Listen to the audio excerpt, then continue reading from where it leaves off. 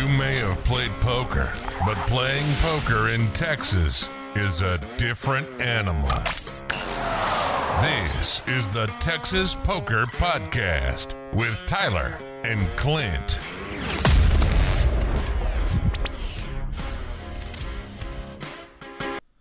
Hello, this is the Texas Poker Podcast. I'm Tyler. This is Clint. What's up, y'all? And we are back with episode 60. Well, this is kind of an interesting episode. So, Tyler, I like different varieties of poker. I like, no limit, high-low, some PLO. No limit's by far my favorite. But you have hated PLO since the very beginning. And it looks like you're kind of going into the PLO streets a little bit, right? I don't even remember what got us talking about me playing PLO, but I've always hated PLO. I mean, and I was thinking about it at the table. What I hate about it and what always had annoyed me the most is just how long people tank for in that one reverse button. But this will be a spoiler, I guess. But when I was playing in the only PLO, the action moved much faster, and I didn't mind it nearly as much. Yeah, I can see that. If people do, well, and Dealer mentioned this, how he didn't think people tanked that long in PLO and all that. And I think, like you said, I guess it's because if those people play PLO all the time, there are like some quick decisions. But if you're a no limit player and don't have a good grasp of PLO, maybe you just have to tank for longer. Maybe. I mean, definitely seems if you're not studied or I guess just out of practice. So I guess I'll start with my first session of this week. So I was going to go to Doghouse early, right? Okay. I wanted to go there around 5, but my sleep schedule was all messed up from work. I woke up at midnight. Oh, wow. This is where I really like that poker's taken off in Houston, because used to you didn't even know if a game was going.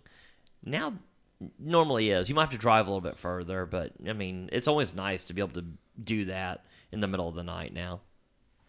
And I was looking and I was thinking like, well, I want to play PLO because we were talking about how it would be interesting to see how long it would take me to figure out PLO or if I even could. Yeah, it's a good question. And one that I kind of get multiple answers from as far as how PLO, like how long it takes. Well, the biggest problem I find with it is there's so much variance in PLO is just kind of knowing if you're a winning player. Because when you're running hot, you feel like a genius and you feel like it's all you. When you're running cold, you feel like it's just a cold deck a lot. And poker has a way to mess with your mind.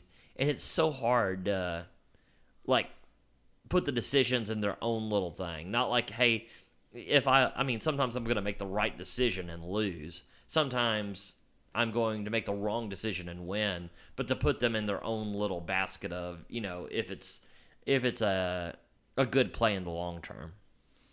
Right. Yeah, no, absolutely. And so I wake up at midnight. I'm like, oh gosh, where am I going to possibly play at this hour? And then I look at Doghouse. I see they have one PLO only table going with 2 people on the list. I was like, well, that's not great. 2 people on the list at midnight. Seems like the game will break before I even get on the tables, I was thinking. Well, if there's 2 people waiting, it seems like they would, even if people left, there'd be people filling in there, right? Yeah, I don't know. I just saw myself sitting there till 2 or 3 in the morning waiting. No, it's possible. So then I look on the Atlas and I see, well, 101 Katy has a ton of games going on. I'll go there. So then I get in my car, open the garage door, put 101 Katy in my GPS. I said, you know what? I'm going to call Doghouse. It's going to be so nice just to go right there, where I always go. So I call them and ask them, is there actually 2 people on the list at this time? And they said, no, they just left. And there's a seat open right now. Oh, how perfect. Throw me on the list. I'm on the way. Yeah. Lock my seat up.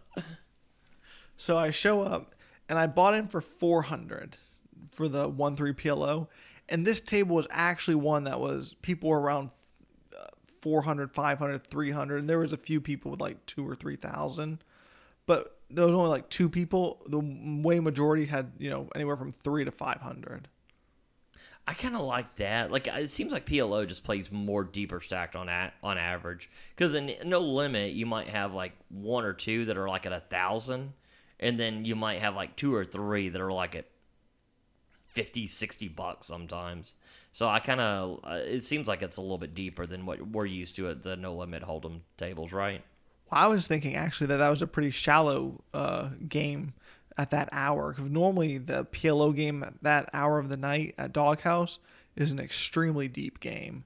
Oh, wow. And I was worried about it buying it for 400. I was very happy to see that there was a lot of people around my same stack size. Well, that's nice. I say a lot of people I didn't recognize, like a lot of the I'm sure I've seen them before, but just not the normal midnight PLO crowd.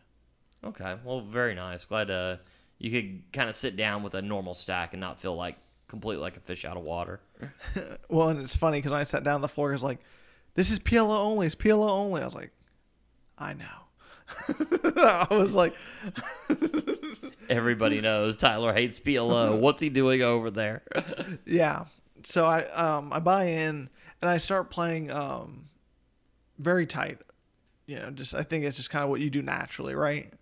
I think the less you know the game, I think you're more inclined to play tighter. And not only that, I think you should play tighter. I think that's correct.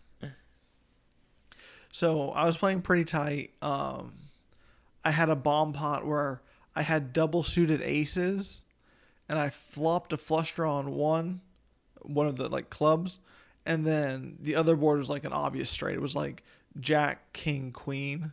So I was like, well, and I had like a backdoor flush draw on that one, and then I turned my other flush draw on the top board, so I had any. It was like either any spade or any club on one board gave me the nuts as long as it didn't pair the board. And the other one, I just had aces on the board I was clearly not going to win. Right. And I kind of kept the pot small. Rivered the nuts on one board, had aces, basically nothing on the other board, and bet like $100. Got called, chopped it. Won like maybe $40 each. Sounds about right. I mean, it sounds like that's kind of how like you really have to play that pot. Because I mean, you have nothing on the other board, and a lot of rivers you just literally have nothing. And since it's really hard to get a fold in a double board bomb pot PLO. I think you played it right. But I mean, that was my I don't want to say big hand, but that was like one of the first hands I played in the first like orbit and a half. Oh, wow. I mean, I was just not really getting anything really even playable. And then let's see. Then I mean, basically the hand of the night. The session was so short because the game broke early. So but here's the hand. I'm in the small blind. The button straddles for 6. I get King, Queen, 10-7 double suited. Okay, this is a really good hand. 3 Broadway cards, double suited. They all work together. I mean, just a great hand right here. I only call the 6. Okay. It seems like everybody on the table calls the 6. The button makes it 15. I call the 15. Basically, everyone on the table calls 15. Okay. I mean, like I think you can justify a raise or a call here. I think both are fine. You would raise the 6 or the 15? You would 3-bet? I think this is a hand you could. I think this is definitely a hand good enough to 3-bet, but being new beginner, I think it's probably a good call too. Because here's the thing: is it's easier to play from a call standpoint. It's kind of the opposite of No Limit Hold'em. From a calling standpoint, you're basically looking to just flop gold. If you 3-bet it and you get a couple callers, well, especially there. Really, you're just increasing the variance a lot. That being said, I think on average, where everybody plays a ton of hands there, this is probably fine on both ends. But I think I would probably lean towards a call too. If it was raised more, maybe. I think, like I say, I think both are fine. Okay, so we see the flop though, and let me go over the hand again. King, Queen, 10, 7 double suited. The flop comes Jack of spades, 9 of diamonds, 7 of clubs. Okay, so this is a really great flop. Rainbow, and you flop what it is. Sounds like a 10-out straight draw. 4 for the 8, 3 for the queen, and 3 for the king. Yep, and then I also have the pair of 7, which I don't think is that relevant, right? Yeah, not a real relevant. Oh, but you do have a backdoor draw, spade draw, which that definitely helps too. Absolutely. So, I actually check it here. Okay. It checks about twice. Then a guy bets 35. Another guy calls the 35. Then it's on me. I think a lot of people are going to go with a call. I don't think, again, when people's ranges are so wide, and this is such a strong draw, so you're probably you have about 40% to hit. I think you could justify a raise here. I remember when you told me this earlier, I was like, I don't think a call's bad, and I don't think a raise is bad. I mean, you really can't mess this hand up. I mean, outside of folding, with this, large of a nut draw, I think either is actually perfectly fine. So I actually pot it for all in for 300 and I think it was 65. Okay. The guy behind me calls. The next guy calls. The original raiser calls for less. Another guy folds. So we're all in now. There's 2 guys still with cards to come. The turn is the deuce of spades, giving me that backdoor flush out. I mean, outside of hitting your draw, this or a 7 are probably the 2 best cards in the deck, right? 7 would not be great. Well, it would make you 9 outs to a boat. Right. Well, I guess afterward knowing that guy had a set of 9s.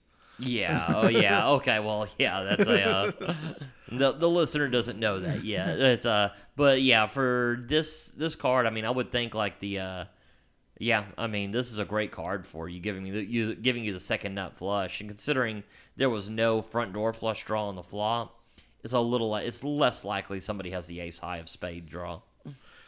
Absolutely. And the river is the 8 of hearts, just bailing me out.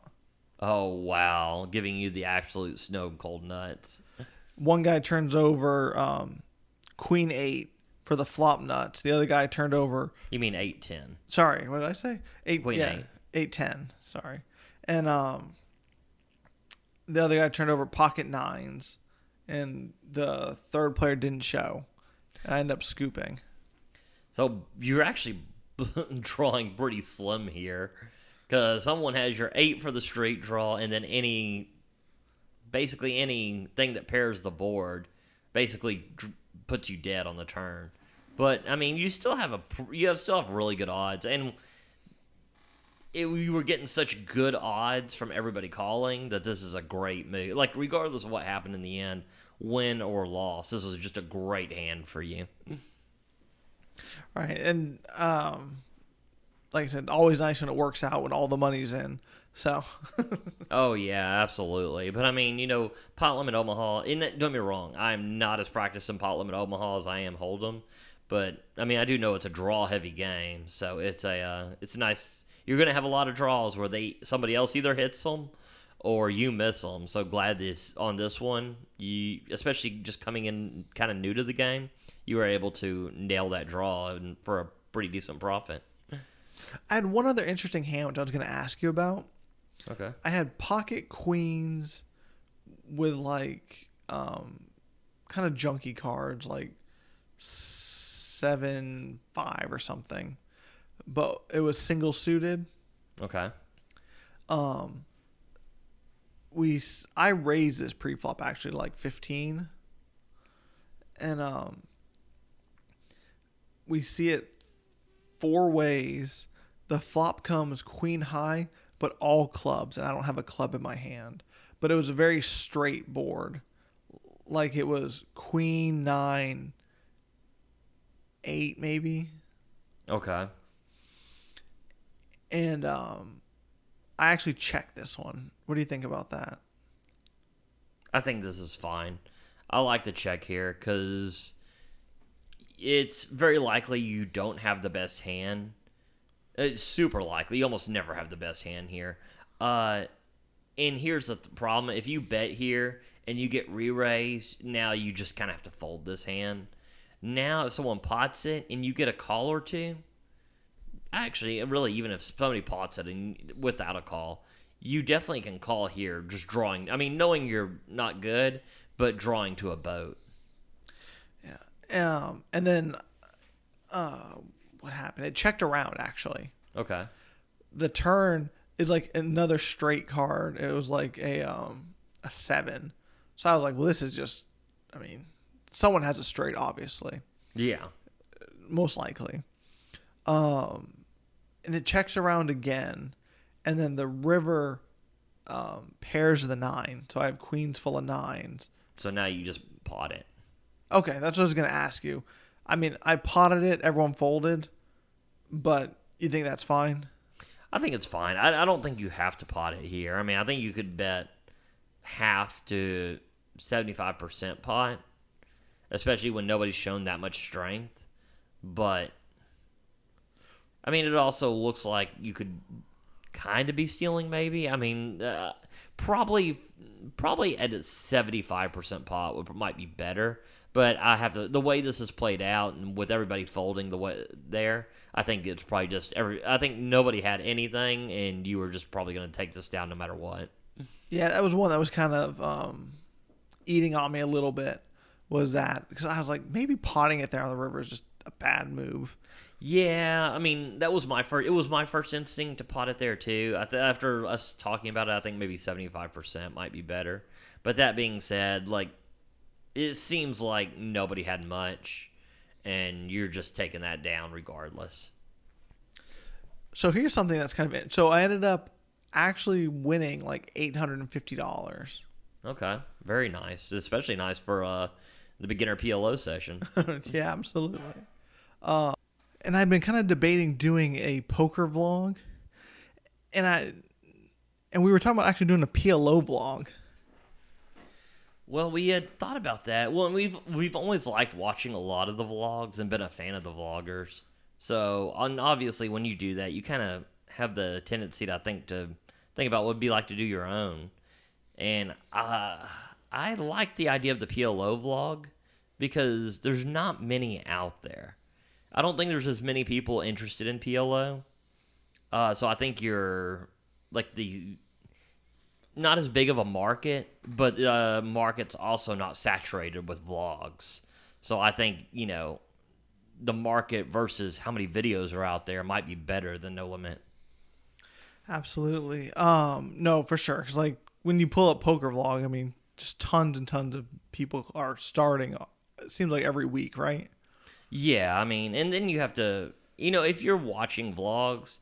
well, you're already a fan of Nemi, so if he puts one out, you're gonna watch that. Well, if you're a fan of him, Brad Owen, Jamin, Mariano, and just goes on and on.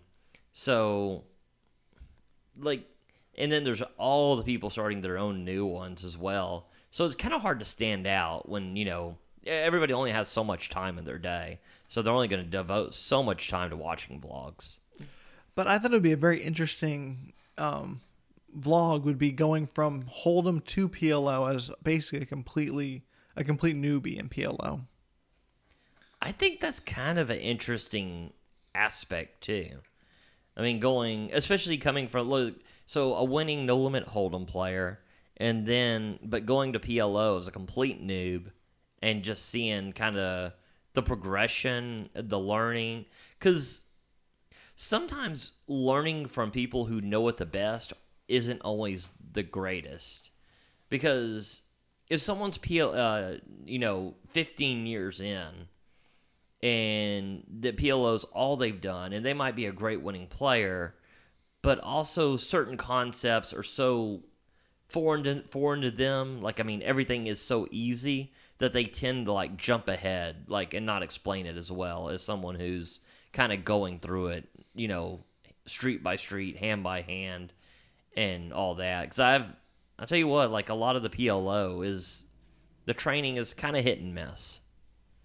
Well, that's like when you study for Hold'em, you can find some very good players coaching, but some of them are coaching for 10, 20, 50, or, the highest stakes possible against the best players in the world. It's a little different than playing at the 1-2 game when everyone's drinking and dancing and singing. Oh, yeah, absolutely. Well, I mean, this has been, like I say, probably my favorite book I've read, I think it's so underrated, was The Course by Ed Miller, and it went by 1, 2, 1, 3, and then 2, 5, and then 5, 5, 10, and above. Because things that work, even if you're a better player, some things that work at 5, 5, 2, 5 are not going to work at 1, 3. I mean, at 2, 5, 5, 10, sometimes a bluff makes perfect sense to, on the river because of the run out and everything else. Well, if you're at 1, 3 and that player is going to hold on to top pair like it's the absolute nuts and is never folding, does not make sense at that point. Right, no, absolutely. Yeah, I mean, you're talking to the guy who's seen it way too many times. Yeah. But yeah, I've been it interests me to kind of mess around with the idea. Not saying there's even going to be a vlog that gets posted, but there's been video recorded at least. Yeah, you have done video recording, and I would say, I thought for someone who is just starting out, the video editing, pretty damn good too. I mean, I've seen some other video editing where I was like, oh God, this is not great. I mean, and don't get me wrong, like, it's their first vlogs. I'm not being hypercritical. Just saying, I think yours was above average for just kind of like playing with it. Well, here's the real secret, though, is I've tried before. Remember, I had posted videos before. I mean, they were way worse than this one. Yeah, that's true. That's a good point. But, like I say, but that being said, still impressive. I thought the clips in there were good. I was pretty shocked at what you were able to do in such a short time. All right, well, but here's the big issue with it, right? Is the vloggers play for hours and hours to make a 10-minute vlog. I played for 2 hours. I played one interesting hand. Well, I mean, what am I gonna? Should I post a weekly vlog where I post the one hand of each session that's defining? Well, here's a big difference on the vast majority of vloggers. They actually do it for a living. Like Johnny Vibes, Brad Owen, Andrew Neeme, Mariano might. Who knows? I hope he's doing it for a living. He's gone from 1-3 to 50-100. So, I mean, it's got to be close. Rampage, that's all he does. So, we have regular jobs. I mean, don't get me wrong, Jamin does too. And then the other half that do have other jobs, they seem to be single all the time. I mean, it's like, I don't know of any married. The only one I do know who was married was Ben Deitch, and he's not anymore. I mean, trust me, I've learned the hard way. Poker can be hard on relationships. Yeah. So, yeah, it's a... but, yeah, it was a... Because... I don't know. It depends on the time invested. Because I remember when we were talking to Jamin and all that, and a couple of them, I kept hearing about an hour for every minute of the vlog.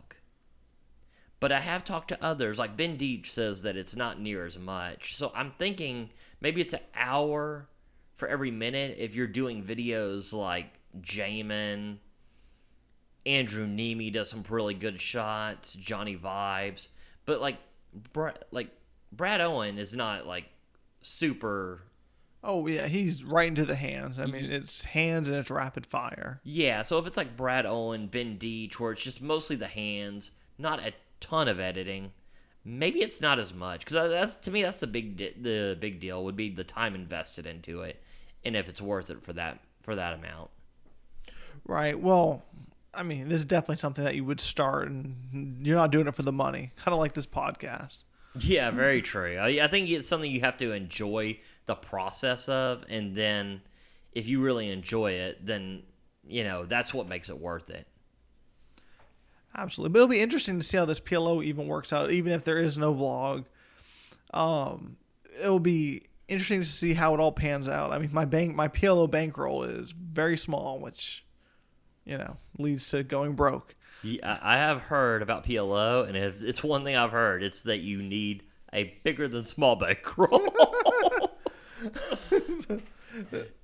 Yeah, it'll be interesting to see. Yeah, I mean, I'm glad your first session went good. I'm very curious what happens during an extended downswing with a small bankroll, though. I mean, not much. I mean, there's just no PLO.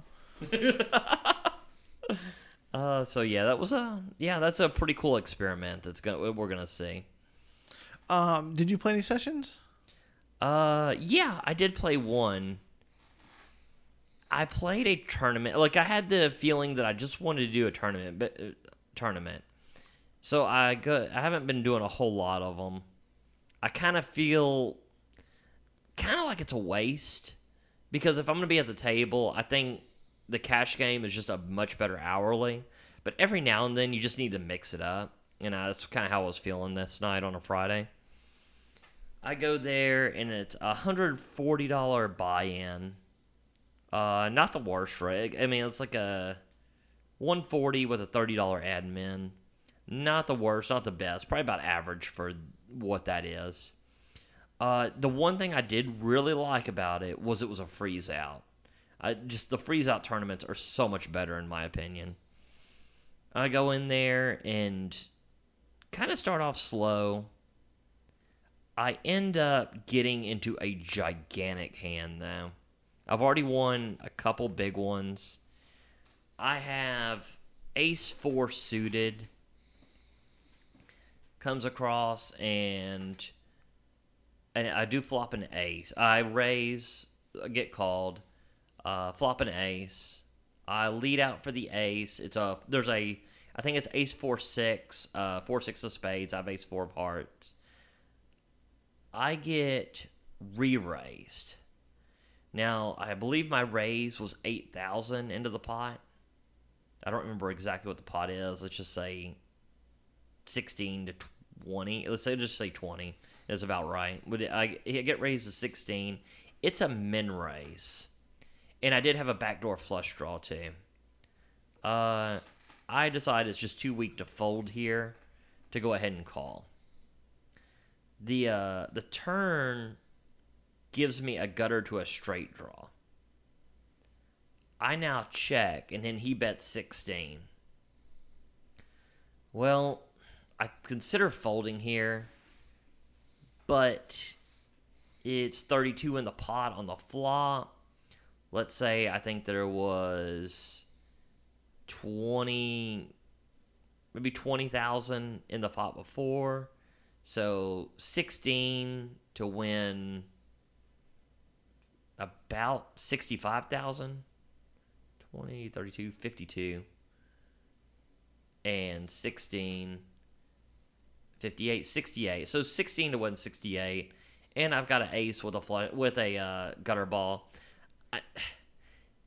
I did not love it, but I figured with the odds it was just a good call.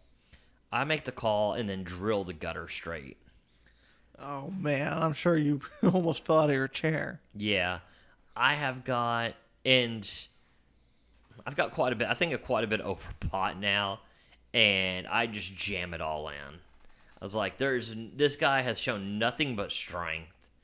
Now, the board looks like a horrid run out for every card, but this seems like a guy who's going to get very frustrated that he had the best hand and not want to let it go. Because now the board is literally 5, 6, 7, 8, ace. So, I mean, a ton of two pairs, ton of straights. But, I mean, I really want to put it on that I am just bullying this guy and that I don't think he's got the stones to call. really, that's the opposite of what I want, but that's kind of what I was going for. He tanks forever and calls and shows ace king and just erupts. I mean, this guy made no bones about what he thought of my play. Troy said it was solid, right? Yeah, he was like, solid play. He's like, you should have known. I was like, well, it was tiny bets into the pot. And of course, there's really no response to that because they were. But it was still him yelling a lot. Yeah. He wasn't slowing down, I tell you what. Lack of arguments was not slowing this guy down. So I win that pot, and that puts me as pretty decent. After that pot, I was probably in the chip lead. The guy to my right also was pretty well stacked. It eventually goes down to one table. Well, as blinds go up, I also make a horrid bluff where I I triple barreled and got snap called. It was just awful bluff. So there went a lot of my pot. Awful because he called, or awful because the bluff was bad? Awful probably because he never looked like he was coming off of what he had. Yet I kept continuing. Because I definitely had... I think I flopped open-ended and bet the turn, and I think the turn was like an overcard, so I was like, well, this is a good barrel card too. And then the river. I mean, you want to talk about a no-thought snap call. I mean, so yeah, that was a horrible bluff gone awry. Well, we get down to 5. We end up... Just all kinds of weirdness happens at low-limit tournaments. So it pays 4. We're down to 5, and everybody's like, let's pay the bubble. I'm like, okay, that's fine. I was very in the lead, but I'm not going to be the one dick who says no. So I'm like, that's fine. How about we take 50 off of first, 50 off the second? First is 1,000. Second was like 800 or something. And they're like, no, let's recalculate it. I didn't love this. I don't know what... everybody acted like they'd played tournaments before. I knew this was going to shift a whole lot. But again, everybody was on agreement of this. So they recalculate it for 5 people with the prize pool. I don't love it when they come back and it's 163 for fifth that was getting nothing. Well, first has now gone to 850. Second has now gone to 600. But I'd already kind of agreed, so I was like, okay, that's fine. Well, we get whittled down even more. Well, and then everybody's like, well, let's go ahead and look at a chop. I'm like, we just did. I'm like, it is such a flat payout now that I feel like we probably need to play at this point. But we play, and I really thought someone would just get knocked out, even if it was me, that it was pretty, the blinds were so high. We play probably an hour, and nobody gets knocked out. Just all the all-ins survive. There is a guy who's a pretty big chip lead. Everybody else is kind of fighting. And then they want to do ICM chop several times, and finally when they said like that last time, I was like, okay. I mean, at this point, I just got to go to bed. I work 18 hours the next day. Did not think it was going to last this long. So finally, I'm like, okay, let's look at an ICM chop. I'm hoping everybody who listens to this podcast knows poker well enough. An ICM chop takes the prize pool into account, the placing of the money, and then does the payouts based on the chips that you have. There are 2 things that can never happen in an ICM chop. Very easy math. The last place person can never get less than last place money, because it can be never guaranteed that person is going to get last place. The other thing that can never happen is first place can never get more than first place money, because no matter how many chips that person has, he doesn't have all of them, and that's what it takes to get first place. This is not crazy terminology. I'm not, reinventing the wheel here. This is something that everybody knows. They come back with an ICM chop that gives first place $1,050 when first place is actually $850. I argue that this cannot be right, that this is no way. Of course, first place, which, granted, I don't think he was trying to angle. He seemed like he was genuinely, believed this. But argues, well, I've got a lot more chips than y'all. He's like, so that's how it goes. I'm like, does not matter on this. And I try to explain this. Nobody else seems to have an issue with this either. I am annoyed that the floor came to us with something that is very obviously wrong and is not doing anything to correct it after I've stated that there's no way this can actually happen. And none of the players seem to know any better either. I mean, I'm getting no backup here on this. So I disagree for a while. Eventually, the first place says, I'll take off 200 off my place. And everybody gets 50. At that point, it evened it out enough that I believed that was just worth it. And like I said, I had to go to bed. But so eventually, but I was so annoyed that the floor would come up with something that is so obviously wrong. How can you be at your job and not know this? You do this, 5 days a week for 40 hours. How can people be running Poker Room and not knowing this? Oh, boy. I mean, I guess obviously they just divided the chips, right, in the prize pool. They didn't take into account the equity that players have for first and second, right? I think that's probably what, I don't know. It either was like a chip chop or they just, put the prize pool in and just did that with the chips. Because, they probably just added up all the chips were in play, counted up first place as the percent of the prize pool and the percent of chips he had, right? That has to be it. I mean, that would make the most sense on how you would get that. That's not what an ICM chop is, but that has to be what they did. Right, that's what I'm thinking. I mean, and ICM calculators are on all sorts of poker apps. Yeah, I was trying to get on mine and check it, but of course, everybody was. I mean, this is the floor's job because obviously, you can't go to me as someone who's biased. It doesn't make any sense, even if I'm doing this out of what's right. I mean, because you're not a huge tournament player, and you would realize that this is way off, right? Well, we talked about it. Yeah, I knew ahead of time. Yeah, so. I mean, this is very standard. I mean, this is not like. If you're not in $1,500 tournaments or something, you're not going to know. This is very standard. And I was pretty annoyed about that whole situation that they didn't know better. And one of the reasons, right, because like you said, when the blinds get that big, anybody can win. Which is why you have to take into account that nothing's guaranteed. Yeah. It's yeah, exactly. It's and that was the guy that's like, well, I have the table covered, which I think was possibly true. It was either true or close to true. But also, me at being small stack, I was 2 double ups from having him, from actually having him covered. Or I think actually beating him. So it's, I don't know. I was very annoyed that that they came up with that and somebody does not know their job enough that they came up with something like that. So I'm not going to call out any room. I'm not going to call out the people. But you just need to watch out for who you're playing with. Because, I mean, that if they're making that as a decision, what happens when they make a wrong decision in a $5,000 pot, which I've seen happen there? I mean, I've never seen a wrong decision that I know of, but I've seen pots that big. And if that same person's making those decisions, that's a little nerve-wracking.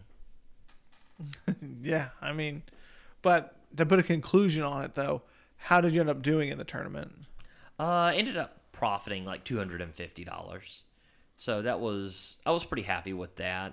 I don't, like I say, when I'm doing those, I don't think the tournaments are that profitable. I have been very profitable in tournaments, but I think that's more due to variance than actually I'm just killing it because I don't think the rake is high enough in these tournaments. I'm not sure they're beatable at the rate that I have.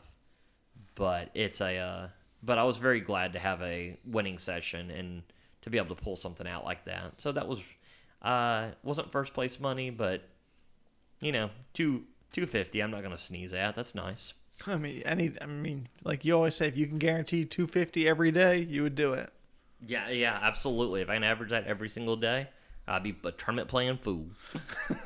Well, on that note, this is the Texas Poker Podcast. We'll talk to you next week.